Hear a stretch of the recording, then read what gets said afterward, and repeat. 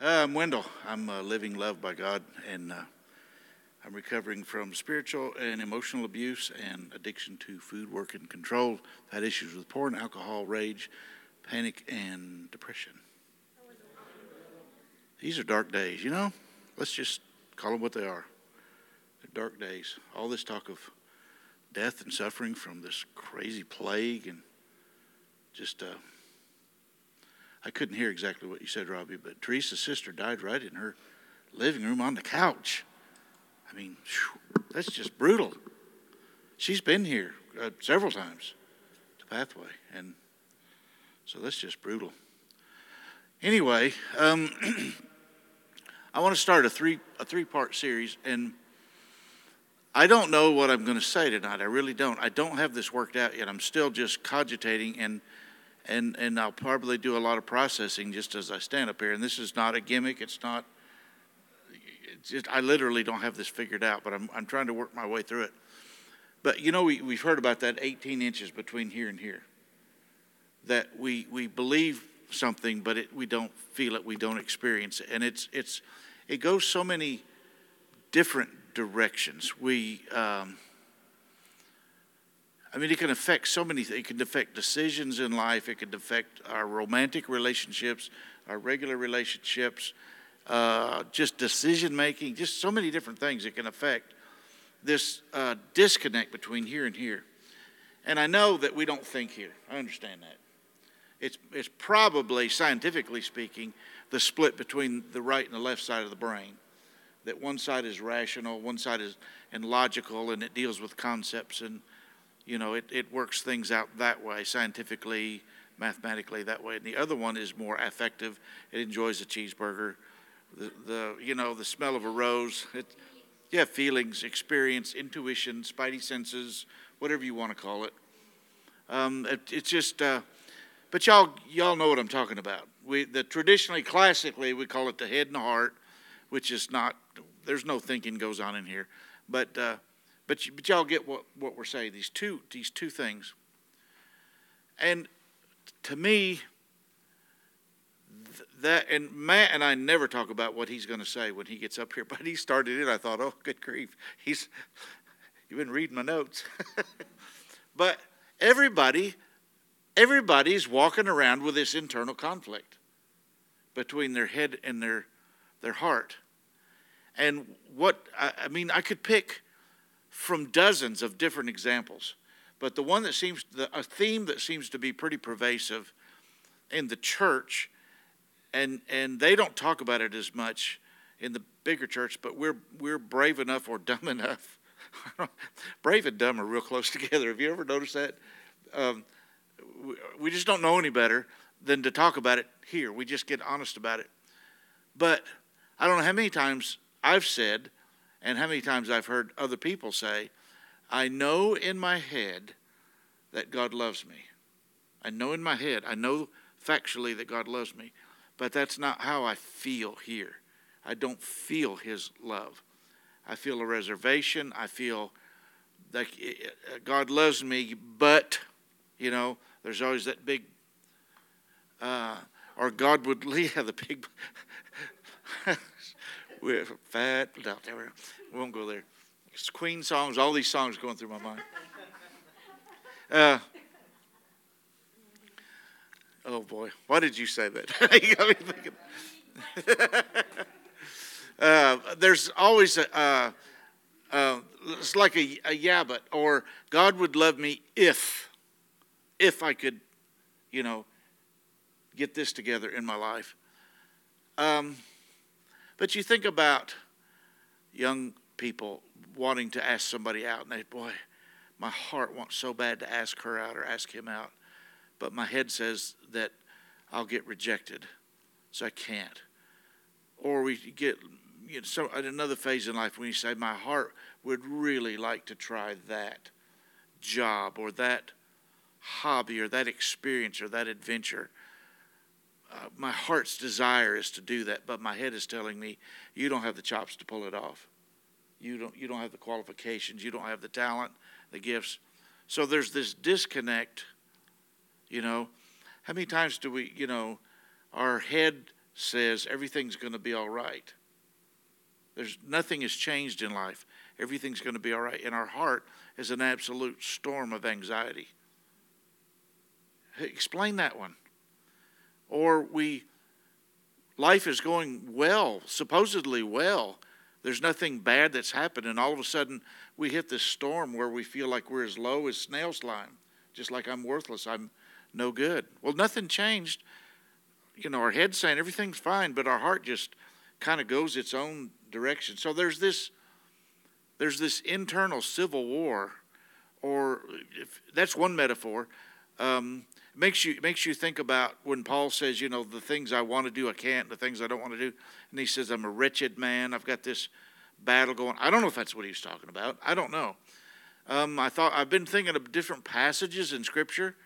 Not that we need to find a chapter and a verse, but people have dealt with this forever. So James, right? Do you remember what James wrote? James said something about a double-minded person is unstable in all their ways. Part of your mind wants to go that way, and part of your mind wants to go that way. There's this civil war. There's this divide. There's this great gulf, and he says the result is instability. And what really hits me about all this is exactly what Matt said. Is you look in the mirror and you think, I am a mess. Paul said I'm a wretch. That's what he said in Romans chapter 7. You look in the mirror and you think, man, there's nobody else that's as messed up as I am. But everybody is. You have a neighborhood party or something and you find out, people start telling their story and you realize, you too? You have the same thing that you deal with? You're struggling with the same thing? And we find out that we all have this, There's this, and I'm writing a blog. I've got a couple copies of it right here. I mistakenly printed it out with the music sheets. So if you want one, you can have one. But they'll be on my Facebook page tomorrow. In case you didn't know, I always print a Monday blog on my Facebook page, and they put it out on the Pathway page on the Broadway page. But you can read it if you want. But it's going to be a 3-part series, and the title of this one is The Impossible 18 Inches. That we all face, this impossible 18 inches that we face. And it's common it seems to be common to everybody. So, I don't have a corner on that market. Neither do you, sorry. A lot of places you have contests about who's the most successful, or who can hit the ball the furthest, or who's the richest, or whatever. Here it's like, I'm more messed up than you. No, you ain't as messed up. I'm more messed up than you. I've always thought that was funny about Pathway, is that we have this contest about who's the most messed up. That would be funny to make that official. We could hand out badges and never mind. So it just seems to be a common thing with all of us that we struggle with this. So I'm trying to think of, because there are a few. I'm trying to think of some of the people I've come across in my life who somehow have made peace between the two halves of their brain, or they've bridged the gulf between the head and the heart. Just stop and think about it. Can you think of somebody like that? Maybe one or two people who, and how would you describe them? The old Jewish term, the Hebrew term shalom. Do you know what that means? It's peace, joy, contentment, fulfillment. It's just this beautiful place to live inside. But I would use the word joy. I would use the word content, peaceful. What other words come to your mind? I mean, and the other thing about these people, which I've not known many of them, but the other thing about these people is they're very, very safe. Stop and think about that. If you find a person who doesn't have this civil war raging, they're not conflicted inside, they're at peace, they have this joy that radiates from them, this light, and they're always very safe people. Does that make sense? It does to me.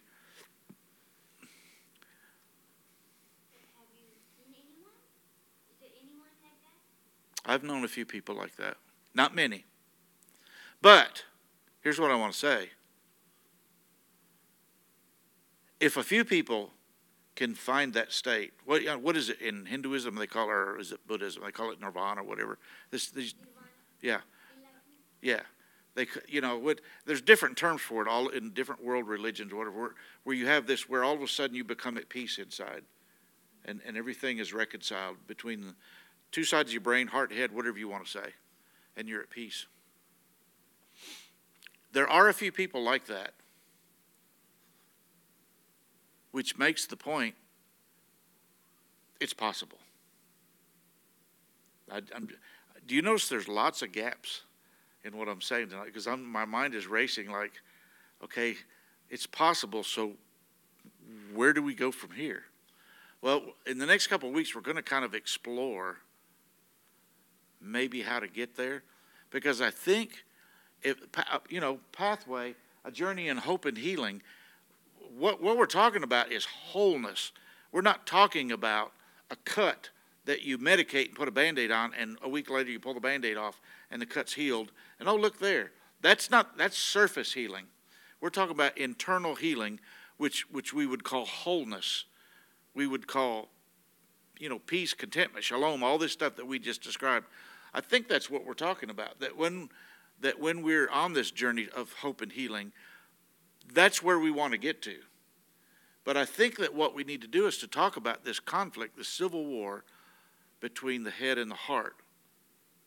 Because I think that's at the crux of the whole thing. If we can dig into that and find out about that, then I think we can possibly find some wholeness. Several things that I would say right up front about this. The first thing is, and I was talking to Adam and Laura about this in teaching team the other day, that this is not a prescription that a doctor fills out and you go and you get your pills and you say, if I take these for 2 weeks, I'm going to be okay. This is going to fix me right up. This is not a quick thing. This is the kind of thing that the old AA people used to say, you got to suit up and you show up. You suit up and you show up, and you do it week after week after week. I don't want to go. I'm tired of it. It's not working. I'm not feeling any different. Suit up and show up. Suit up and show up.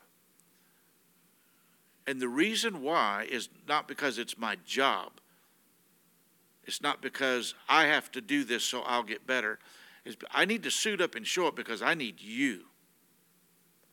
Because if I stay home by myself, I start telling myself stuff that's not true, and I believe it. And so I start believing my own lies. And so I suit up and show up because I need to come and hear what you have to say. I've been in a funk for a couple weeks. And this weather has made it to where, and some of the COVID things has made it to where it's hard to come into work. Just what they're doing in the MAC kind of makes it hard to come in sometimes to work. So I've been coming in not 4 days a week, but more like 1 or 2. And so, was it Tuesday? I think it was Tuesday. I came in. My office is right by Jeremy's. And we're brothers. I mean, we are brothers.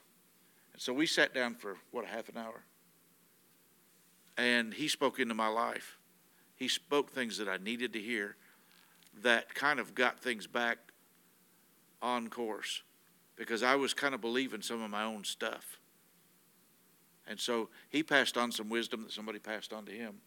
And it was like a mid-course correction that helped at least that day to bridge the gap between the head and the heart.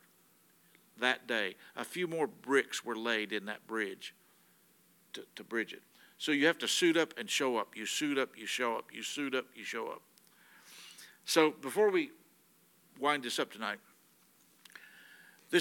we're going to say this, Wendell, you've talked about this over and over and over. Why do we have to talk about this again?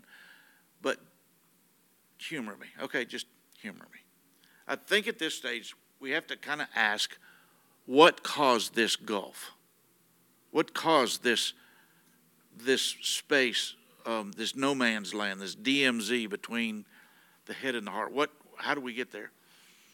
And I think, if I understand it, and I could be dead wrong, I'm just going on record, I could be dead wrong with this, but the way I understand it after all these years of being in recovery and studying psychology and all this, is that when we're young, we don't have the tools to really grasp truth. And the people who raise us don't always tell us the truth. And so we grow up forming in our mind ideas that we could swear were true, but they're not. They're lies. Take this, for instance, okay? Because it always seems like we're slamming our moms and dads in here. And I don't want to go there. I think most of our moms and dads did the best they could do. I've come to the place where I believe our mom and dad did the best they could with the hand they were dealt. Were they perfect parents? Far from it. Robbie and I did the best we could with our kids. Did we screw up? You better believe it. So this is not slamming parents. But let's just take this one for instance. You're sitting as a little 4 or 5 year old boy. I'm a boy, so I'm a 4 or 5 year old boy. I'm sitting out in the garage, and Dad's got the lawnmower sitting there, and he's got a gas can there that's full of gas. And up on the workbench, there is a Bic lighter. I'm 4 or 5 years old. This didn't happen. I'm just making it up. Up on the workbench, there's a Bic lighter, and I'm just now learning how to flip that little wheel and make that flame go on. So I'm running around the garage playing with this thing. Look what I can do. Well, look what I can do. And I get over close to that gas can, and I'm just having a time. You know, you can smell the fumes and everything. And my dad comes out, and he grabs that Bic lighter away from me, like, give me that. And he puts it up on the top shelf. What does my mind assume? My father is mean. He's vindictive. He doesn't want me to have fun. You know, I don't like my dad. What was my dad doing? He was saving my life. But that, in my little boy mind, that's the only way I could spin it. Now, that's just one silly example. But I think when we're young, for one, we don't have the mental capacity, the mental machinery to accurately understand and process what's happening in life. I mean, that's just kind of a duh. We don't have that. Plus, we're around people who and let's just be honest. Sarah and I were talking about something really painful before child trafficking, and in the middle of that, there is just downright people saying, I'm going to lie to you because I want to hurt you and use you and abuse you. So when we're young, there are people on this planet who intentionally lie to us in order to use and abuse us. So let's just get that out of the way. I'm not saying the world's full of those people, but they are here. There are also people who lie to us because they don't know how to tell the truth. They don't mean to lie, but they don't know how to tell the truth. Or there are people who unintentionally, so look at all this, put all this in a pot. I don't have the chops to understand it. We got people who lie to us on purpose. We got people who lie to us accidentally. And then we just have incidental life that happens. Just incidental things that happen in life. And our minds have to process that some way. Think about the tornado that came through. Think about all the little children who had to try to figure out what that was. Tried to figure out and process that. They're going to form opinions about God. They're going to hear people make comments. Silly, stupid, theologically incorrect comments. But because they're in the middle of a crisis, the comments they hear are going to be set in concrete in their psyche. You understand? So think about none of us are got a free pass on this. All of us had to pass through this when we were young. And that's why in Pathway, in order to find hope and healing in the future, we have to go back to the past and say, I've got to figure out the difference between the lies I was told and what real truth is. I've got to figure out. And even now we have people, because Robbie and I have talked about this several times in the last week or so, because she knew we were going to talk about this. Even now we've got people who we deal with on a regular basis, and their voice gets, okay, well, let me back up. So the voices from our childhood get stuck in our head. The moment my dad grabbed that Bic lighter away from me, that voice got stuck in my head. Right? When the tornado came through and somebody said, God did that, a little kid heard that, that voice got stuck in their head. So these voices get stuck in our head, and they don't, it's not a casual echo, it's a solid voice that doesn't want to go away. And so then now, 20, 30, 40 years later, 50, 60 years later, we encounter somebody who says something or does something very similar to jerking the Bic lighter away or saying God caused the tornado, whatever they say. And immediately that voice takes residence. Why? Because it's got a friend in there. It harmonizes, but it's not that this voice is so powerful. It's that this voice triggers that other voice.